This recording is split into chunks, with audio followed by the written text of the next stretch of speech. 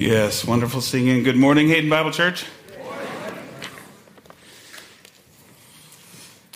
Isn't it a blessing to enjoy the steadiness of every week being able to be together with the saints, singing the Word, singing His praises, and opening our Bibles? That's a blessing that each one of us is enjoying.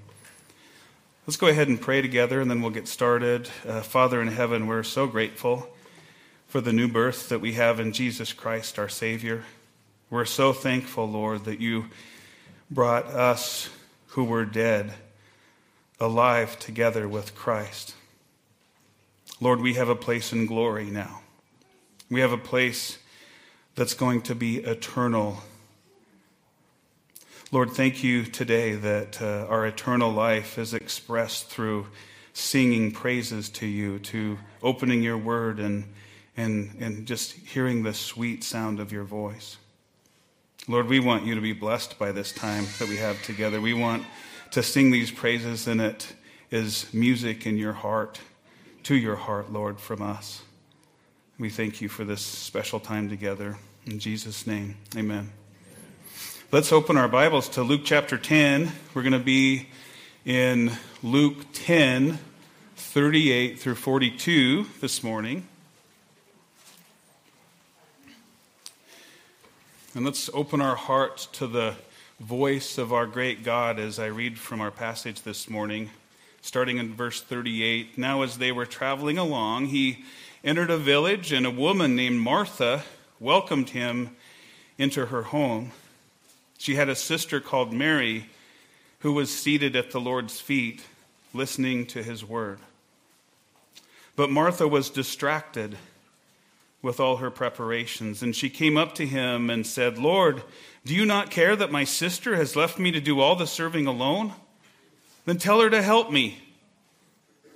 But the Lord answered and said to her, "Martha, Martha, you are worried and bothered about so many things, but only one thing is necessary. For Mary has chosen the good part, which shall not be taken away from her." It's a precious passage. You know, my wife Carlina and I have been concerned that we're getting too much sleep. And so last week we decided to bring a new puppy home. And he's a cute little black lab. We named him River. If you've been to our house, you know we already have a gigantic German Shepherd. So we thought the best thing to do would be to add some more stress to our lives and bring home a brand new puppy. And he's not potty trained. He doesn't have any manners. He's kind of wild. He's a little out of control. What else did we have to do while we were sleeping in the middle of the night than take a puppy out to potty? So my plan with River is to train him to be a waterfowl duck hunter and a hunting retriever, to hunt out of my kayak with me. And he's bred to be kind of a smaller lab, so that'll help with safety in the kayak. You don't want a big dog jumping out of your kayak because you'll be jumping out with him. So I'm at the beginning of the training program that we're using, kind of a positive click-or-treat training for gun dogs. And the core thought of this program is that steadiness be instilled in the puppy. Steadiness, staying put, not being distracted, not running off, not letting your anxiety on the one hand or your excitedness about what you see in your circumstances or even your boredom because of the mundane situation draw you away from the important thing, the thing that you need to have your eyes on. Because when you're hunting, bullets are flying, exciting things are happening, fun things if you're a little puppy. Birds set their wings and they drop into your decoys, and the wrong thing would be to break steadiness prematurely and run off while it was still dangerous. So steadiness is a core concept for everything that we're doing. In our passage this morning, we get a window into a special place of training for two precious ladies among the Lord's many disciples. The passage is so familiar, it's kind of it's a very intimate image of a passage. It's easy for you and I to put ourselves into this setting, isn't it? It's warm, it's attractive, and we can identify with what the text says. We all know what it's like to be in a home. We know what it's like to have guests over at our house, and we also know that it can be stressful sometimes to entertain people, can it? To have company over. It could be stressful for everyone in the house to have that company, even stressful for the dog, by the way. We also know that preparations are involved for that type of a thing and how easy it can be to turn what should be a joyous occasion into a blithering mess. We've all been there, haven't we? Hey, you get the vacuum, you vacuum the living room, you take out the garbage, you straighten up the living room, I'm going to start dinner. Please keep the puppy from destroying the house. They're going to be here in just a few minutes. Why are you just sitting there? Get up and help. In verse 38 of our passage, company was on the way. As we step into this setting, we're at the home of two sisters, Martha and Mary, and their brother Lazarus. And you remember Lazarus and this whole family from John 11. Later, after this visit, Lazarus, their brother, ends up getting really sick, and he actually dies. And of course, Jesus, remember, he raises him back to life. John tells us that their house is in Bethany. It's a couple of miles from Jerusalem on the east side of the Mount of Olives. And in the context of our passage, Jesus is traveling with his disciples. The same people, by the way, who've just experienced the overwhelming and conquering power of his great name. Just before our passage, look up to verse 17. The 70 that he'd sent out, they saw even demons were subject to them by the power of the name of Jesus. In verse 18, Jesus says to his disciples, I was watching Satan fall from heaven like lightning. Jesus, the King of all glory, the mighty and victorious one, the very Son of God, had come to bind Satan, the strong man, and plunder his house, rescuing souls from the domain of darkness and transferring them into the kingdom of the beloved Son, the kingdom of light. The dominion of God had come, and his hands and feet, the disciples were reigning. They were exercising the authority of this overwhelming kingdom as they obeyed his word in harvesting souls. Later on the other side of our passage in Luke 11, Jesus says, he who is not with me is against me. He who does not gather with me scatters. Jesus came to destroy the works of the devil. He came, as it says in Luke 11, that his kingdom come, and with a power even to overcome Satan, the one on the surface that seems to be in all authority. The disciples were amazed at the power of his great name. He had their attention. They followed him, listening to the sweet sound of his voice. For millennia, the whole world had been under the complete sway of the enemy. But now, in the face of Jesus Christ, through his gospel, Jesus says in John 12, as he's headed to the cross, he says, now judgment is upon this world. Now the ruler of this world will be cast out. And if I am lifted up from the earth, will draw all men to myself. Not just Jews only, all men, but Gentiles from everywhere, people from every tribe and tongue and nation, people like us from Idaho, snake-bitten by sin, on the sure pathway of death, drawn to the cross of Christ as plunder for the king. In the context of our passage, this was the Jesus who had come to visit. It's him. He came to their house. Jesus' disciples had caught a glimpse of his great glory as they exercised the authority of his great name in overcoming the works of the devil. And look back down again at verse 38. Martha welcomed him into her home. The incarnate God of creation crossed paths with a family like yours and mine. He was welcomed into their home and began to speak his sweet, sweet, transforming word into their souls. Is this the same Jesus, the one with all authority, even over the dominion of Satan? Is this Jesus in your home today? Is it the same one? Whose voice do you hear in your household? Whose word gives direction in your family's home this morning? It turns out that Martha had a sister in verse 39 that the text says her name was Mary, who was seated at the Lord's feet, listening to his word. It's likely, or at least possible here, that Mary was seated among other disciples in Martha's house. He was certainly traveling with other people, and we'll learn in a moment that there were hospitality preparations take place, probably a meal needing prepared, one that required many hands, maybe more than 3 plates. Martha would have been expecting Mary to help with the hospitality. By the way, Mary, this woman Mary, had a steadiness about her. She was one who abided in Jesus' presence. Jesus was her treasure. We can see her as well later in John 12. After her brother Lazarus was raised up from the dead, Jesus was again in their home, and while Martha was serving and Lazarus was reclining with him at the table. In John 12:3, Mary then took a pound of very costly perfume of pure nard and anointed the feet of Jesus and wiped his feet with her hair, and the house was filled with the fragrance of the perfume.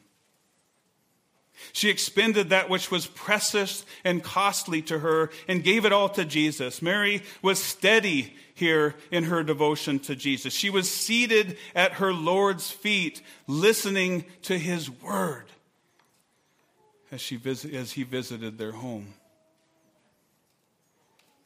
We just sang about that word, didn't we? In the garden, he speaks, and the sound of his voice is so sweet that the birds even hush their singing. Mary knows the sweet sound of his voice. She knows the sweet sound of his word. Her heart is his. Just above our passage in verse 25, Jesus is speaking with an expert in the Mosaic law. Look up to that verse in 25. This lawyer stood up and put Jesus to the test, saying, "Teacher, what shall I do to inherit eternal life?" And he said to him, "What is written in the law? How does it read to you?" And he answered, "You shall love the Lord your God with all your heart and with all your soul and with all your strength and with all your mind." Here Jesus is quoting his own word from Deuteronomy. As Moses is teaching Israel about life as they enter into the land, the nation needs steadiness. They need to be immovable. They need singularity of mind and purpose. So Moses is preparing them. He says in Deuteronomy 6:4, "Hear, O Israel, the Lord our God, the Lord is one. You shall love the Lord your God with all your heart and with all your soul and with all your might. These words which I am commanding you today shall be on your heart. You shall teach them diligently to your sons, and you shall talk of them when you sit in your house, and when you walk by the way, and when you lie down, and when you rise up. You shall bind them as a sign on your hand, and they shall be as frontals on your forehead. You shall write them on the doorposts of your house, on your gates." Israel needed the steadiness of the reliable, sweet word of God, both for their safety and for his glory to be fully manifested as they enter the land.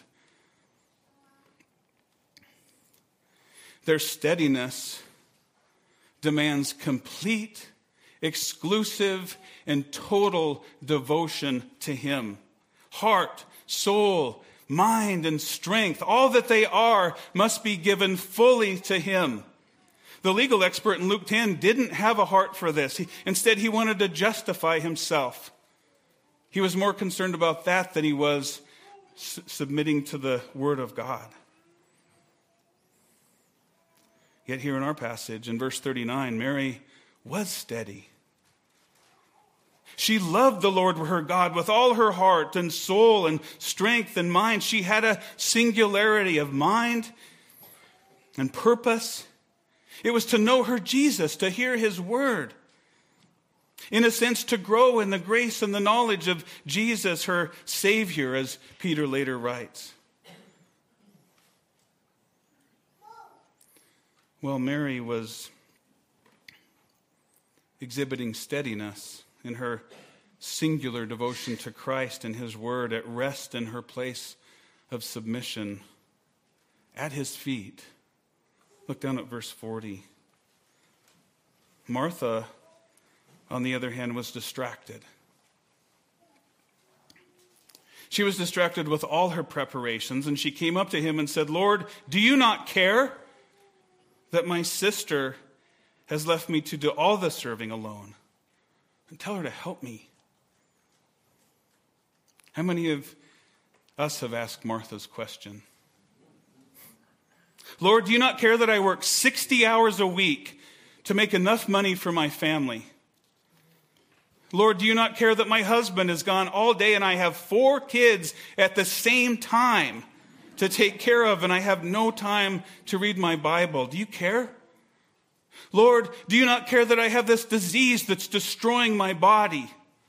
Lord, do you not care that my plate is so full of church Bible studies and ministry teams and workbooks to fill out and responsibilities that put me involved in everything here, serving and helping, wonderful things at the appropriate scale, yet I'm exhausted and I can't even hear your voice?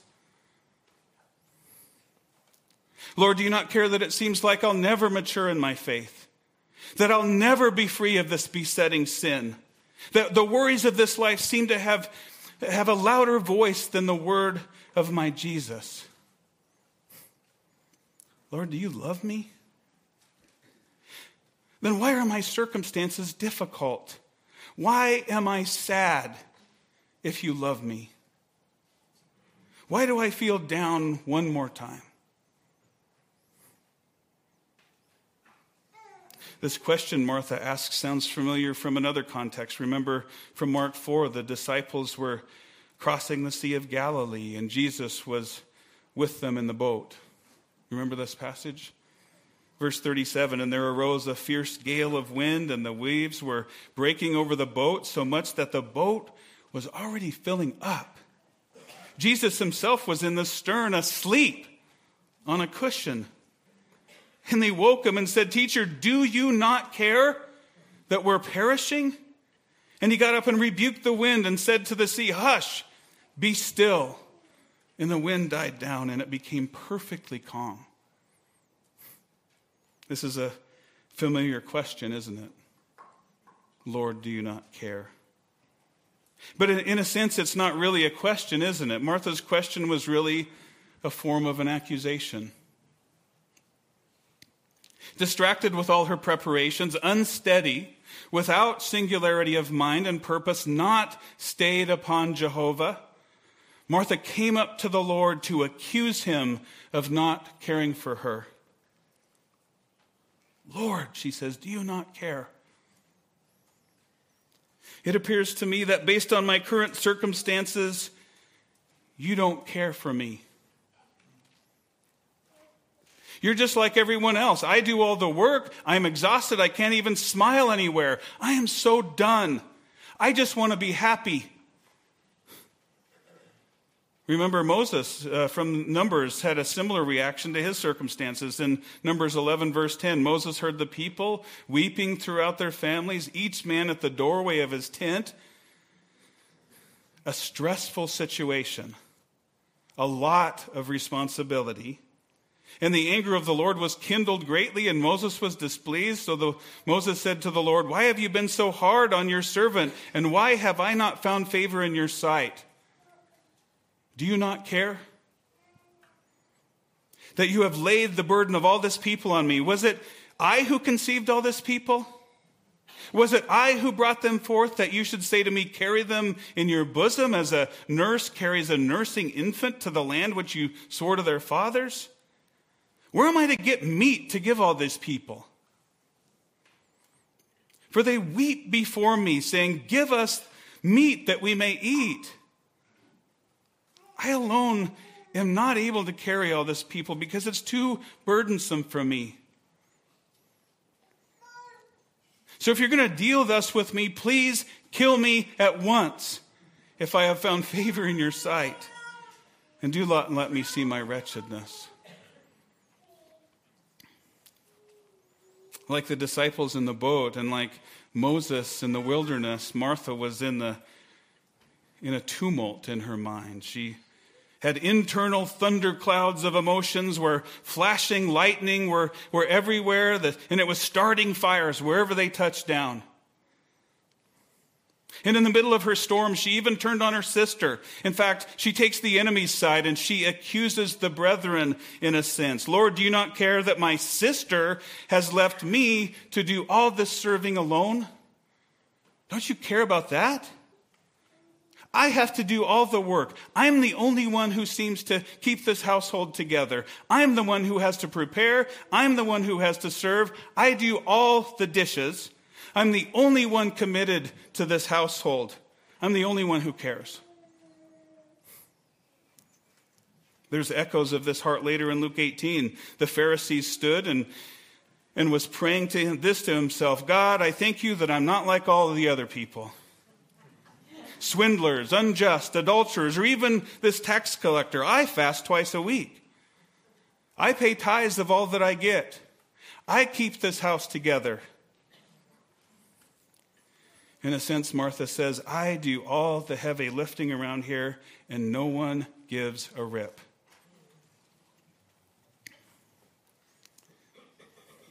Martha was burdened down with her cares.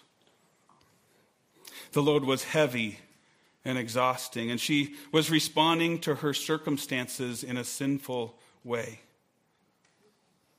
It was a sinful way that commonly leads people down into a spiral of anxiety attacks and depression. We all know this downward spiral. We see a problem, we respond to it, something that we don't like, something that makes us uncomfortable, something that we would rather not have to see or deal with. So we respond to that problem in a sinful way, a way of unbelief, questioning the heart of our sovereign Lord, questioning the sovereignty of our sovereign Lord. Then that leads to another complicating problem and another inappropriate response in our emotions. And we continue down, down, down, spiraling ourselves into the fetal position on the couch. We're anxious and we're depressed. Of course the Lord loved her. He would go to the cross to redeem her. And he disciplines those he loves. He exercises them and corrects and trains them toward mature steadiness. And sadness and difficulties and hardships informed by his word are the means by which he transforms his people. Listen to the New Living Translation in 1 Peter 4. Dear friends, don't be surprised at the fiery trials you are going through. Don't be surprised. Don't be surprised means it's expected. This isn't a surprise to your sovereign Lord. As if something strange were happening to you. Instead, be very glad, for these trials make you partners with Christ in his suffering, so that you will have the wonderful joy of seeing his glory when it is revealed to all the world. Your burdens, your sadness, your temptations to anxiety and depression, standing at the decision point of the downward spiral, they're ironically about your joy in him. He's training you for steadiness. When he still lived at home, our son Eli, he would always come home from NIC or from his job with this gigantic backpack on his back, full of books or whatever, his clothes for work or whatever. And he just, I don't know why, just because he was being a goofball, but he always just kept wearing it all around the house. And it always reminded me of Christian in Pilgrim's Progress, with a heavy burden on his back. And I would always tell Eli, you need to leave your burden at the cross. Lay it down. But Christ takes our burdens. We give them to him. Respond to him in a steady way. Look to his glory, and he's going to give you peace. Back to our passage, and again from verse 40. In her distraction, Martha, accusing her Lord, accusing her sister, carrying the big burden at the precipice of the downward spiral. She even assumes the Lord's place so that everyone hears her word and listens to her command, as she even incriminates others for their lack of faithfulness. Again from verse 40, Lord, do you not care that my sister has left me to do all the serving alone? Then tell her to help me. Martha commands the Lord. Instead of hearing his voice, instead of being in the place of steadiness and submission to her Lord seated at his feet, she makes sure he can hear her voice. Do you pray that way too? Do you pray like Martha? I know I find myself praying that way a lot. Lord, I need this.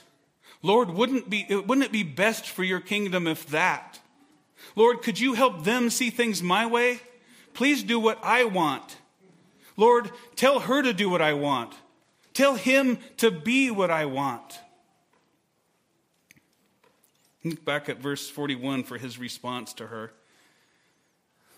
But the Lord answered and said to her, Martha, Martha, you are worried and bothered about so many things. How gracious is our Master that he would even point out the delusions of our stumbling hearts.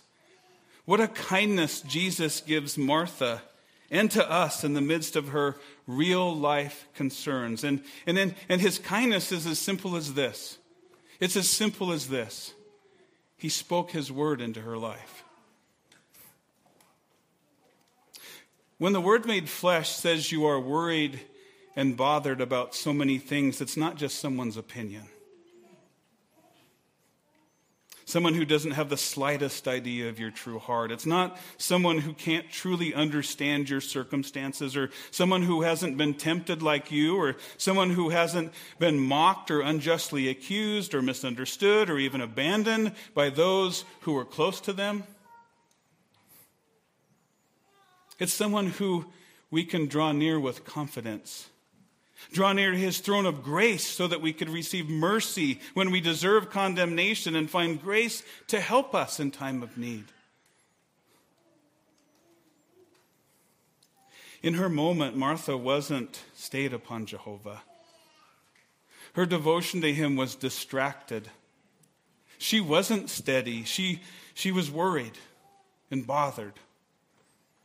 Anxious even, headed towards a panic attack. Maybe she'd had a previous devotion to him, but today, as our text says, she was distracted and worried and bothered. And the state of her soul was reaping havoc on her steadiness and simplicity of devotion to her Savior, and bearing the subsequent fruits of her abiding in his love.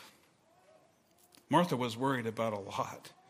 She was bothered about a lot. In truth, though, she needed one thing. She didn't need another YouTube preacher. She didn't need another book like I always think I need. She didn't need a drink. She didn't need pills. She didn't even need essential oils in this case. In fact, in verse 42, Jesus told her, only one thing is necessary. One thing. Mary has chosen the good part, which shall not be taken away from her. Oh soul, are you wearied and troubled? No light in the darkness you see. There's light for a look at the Savior, a life more abundant and free. Turn your eyes upon Jesus. Stayed upon Jehovah, hearts are fully blessed, finding as he promised perfect peace and rest. Only one thing is necessary, the master tells her. Sit at my feet. Submit yourself to me. Listen to my word. I'm your greatest need. Do we believe here at Hayden Bible Church that Jesus Christ is sufficient? Do we believe in the sufficiency of his Spirit-empowered word? We sure do. Mary has chosen the good part. She is receiving the good portion. Her plate is plated with a satisfying meal. In Lamentations, Jeremiah reminds us of the sufficiency of our God. He says in verse 23-24, he says, "The Lord is my portion, says my soul. Therefore I have hope in him.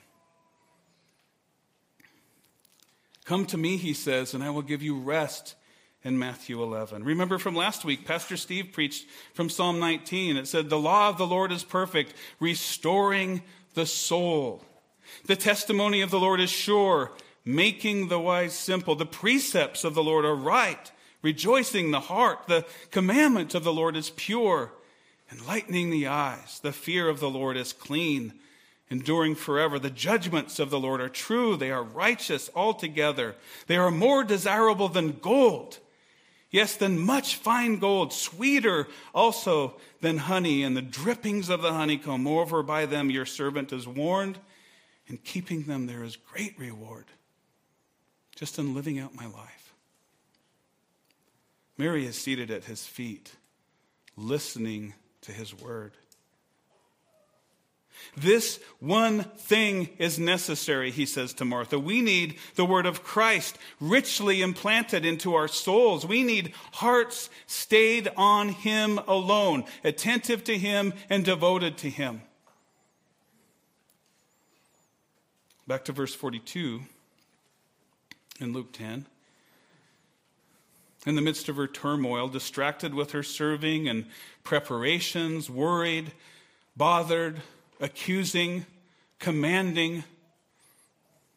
How could she risk believing that Jesus will be enough?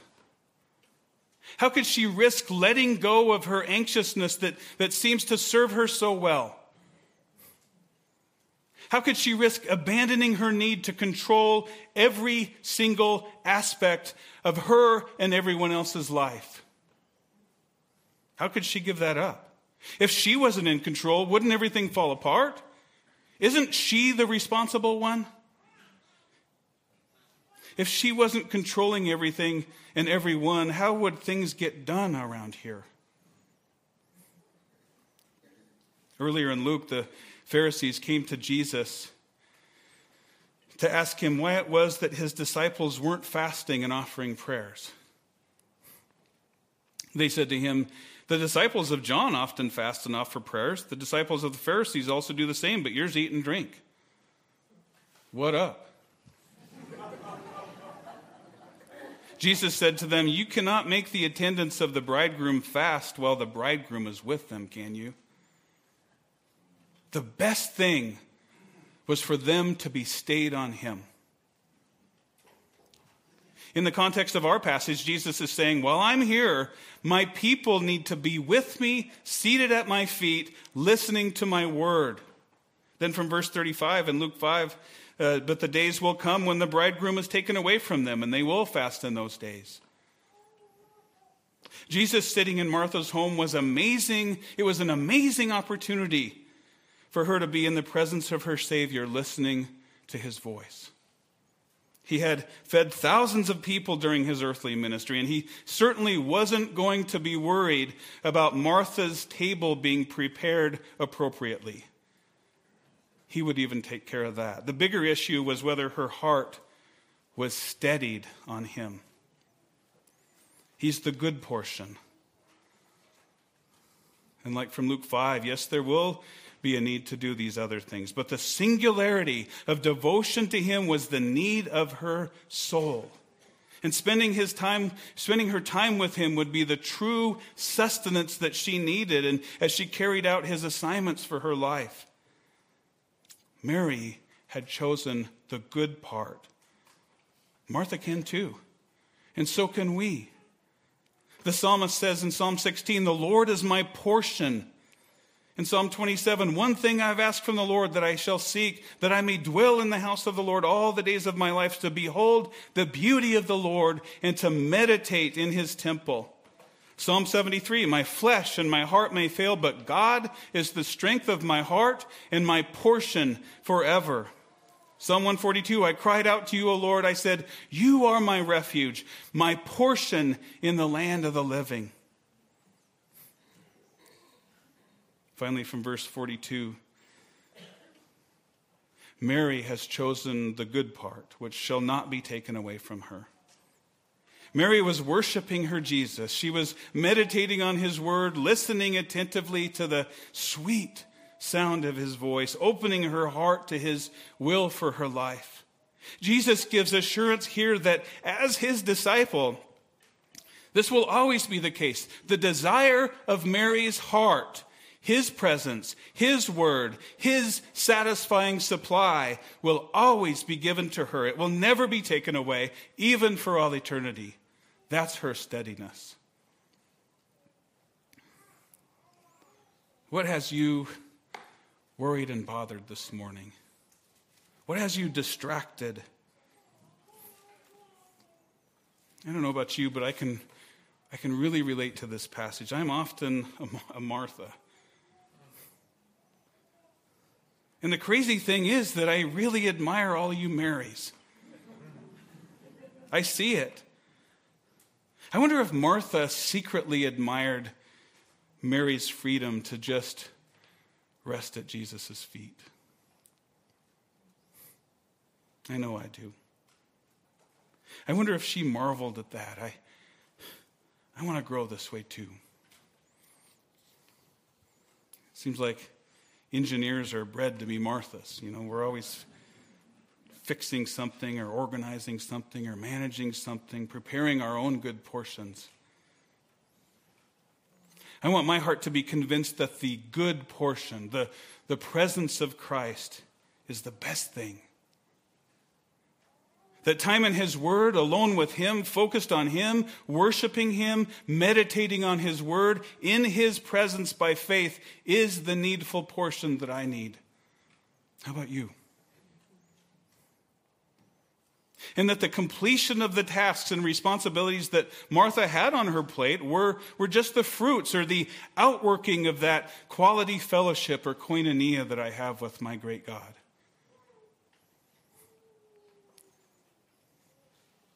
Going back to our new puppy and stealing a really good bumper sticker, I need to bark less and wag more.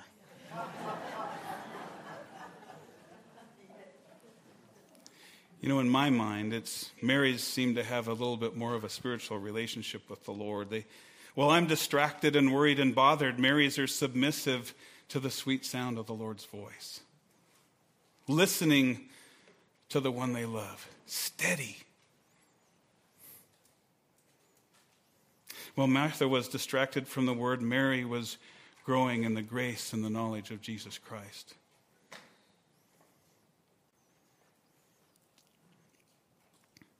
You know, as believers, you and I, like Mary, we have an eternal portion as well, don't we? Like Mary, it will not be taken away from us. We have a table that has been prepared before us. In fact, we have a communion among the redeemed at the table of the King. A communion at the table of the great victor, the overcomer.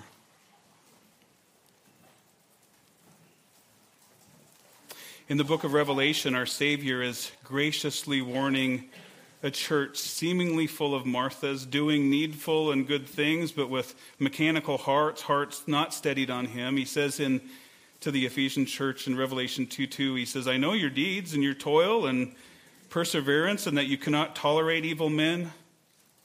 And you put to test those who call themselves apostles, and they're not. And you found them to be false, and you have perseverance and have endured for my name's sake and have not grown weary.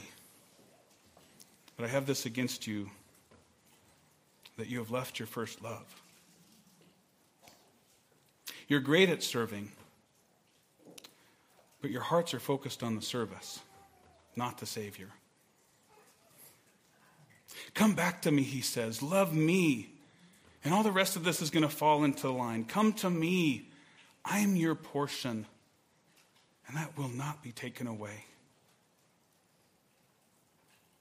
Have you rested in the Savior? Have you taken your place of submission at his feet this morning? Have you actually heard his voice? Listen to the sweet sound of his voice in John 3. He says, as Moses lifted up the serpent in the wilderness, even so the Son of Man must be lifted up, so that whoever believes in him will have eternal life. For God so loved the world that he gave his only begotten Son, that whoever believes in him shall not perish, but have eternal life. Do you believe in him? Have you trusted in his cleansing blood to wash away your sins? Or do you even agree with him that you're a sinner in need of salvation?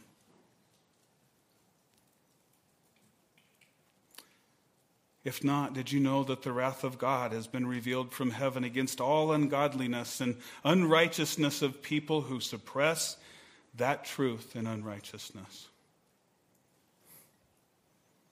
Did you know that you'll be accountable for your sin?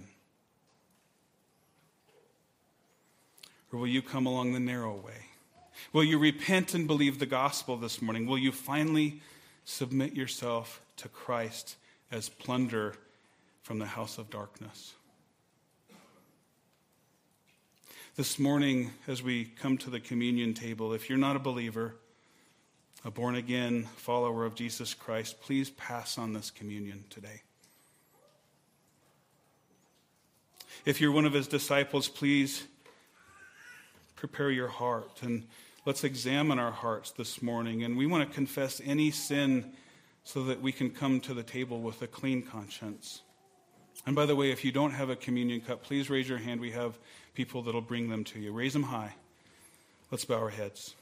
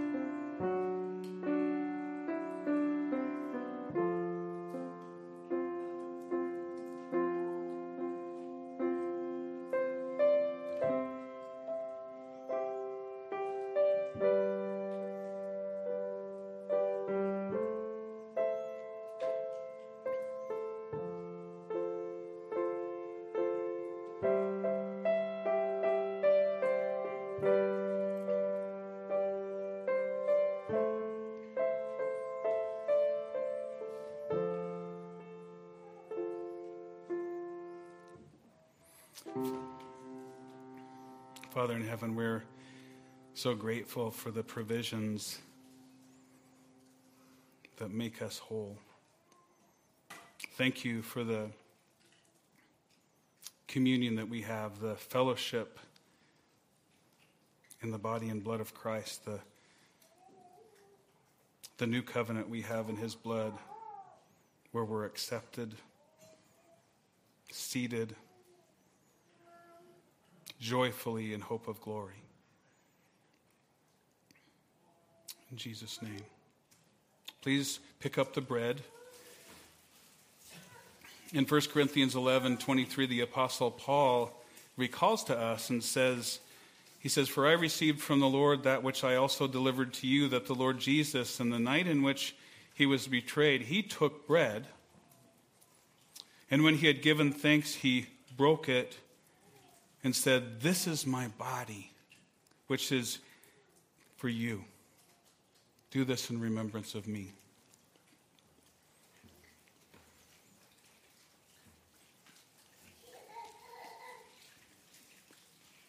Now take the cup up.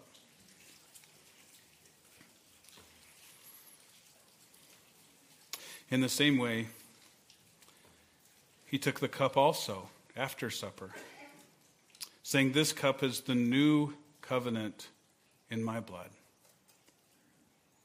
Do this as often as you drink it in remembrance of me.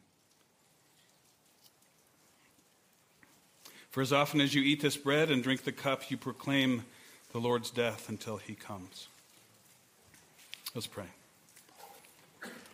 Father, we thank you for this precious passage this morning from your sweet word.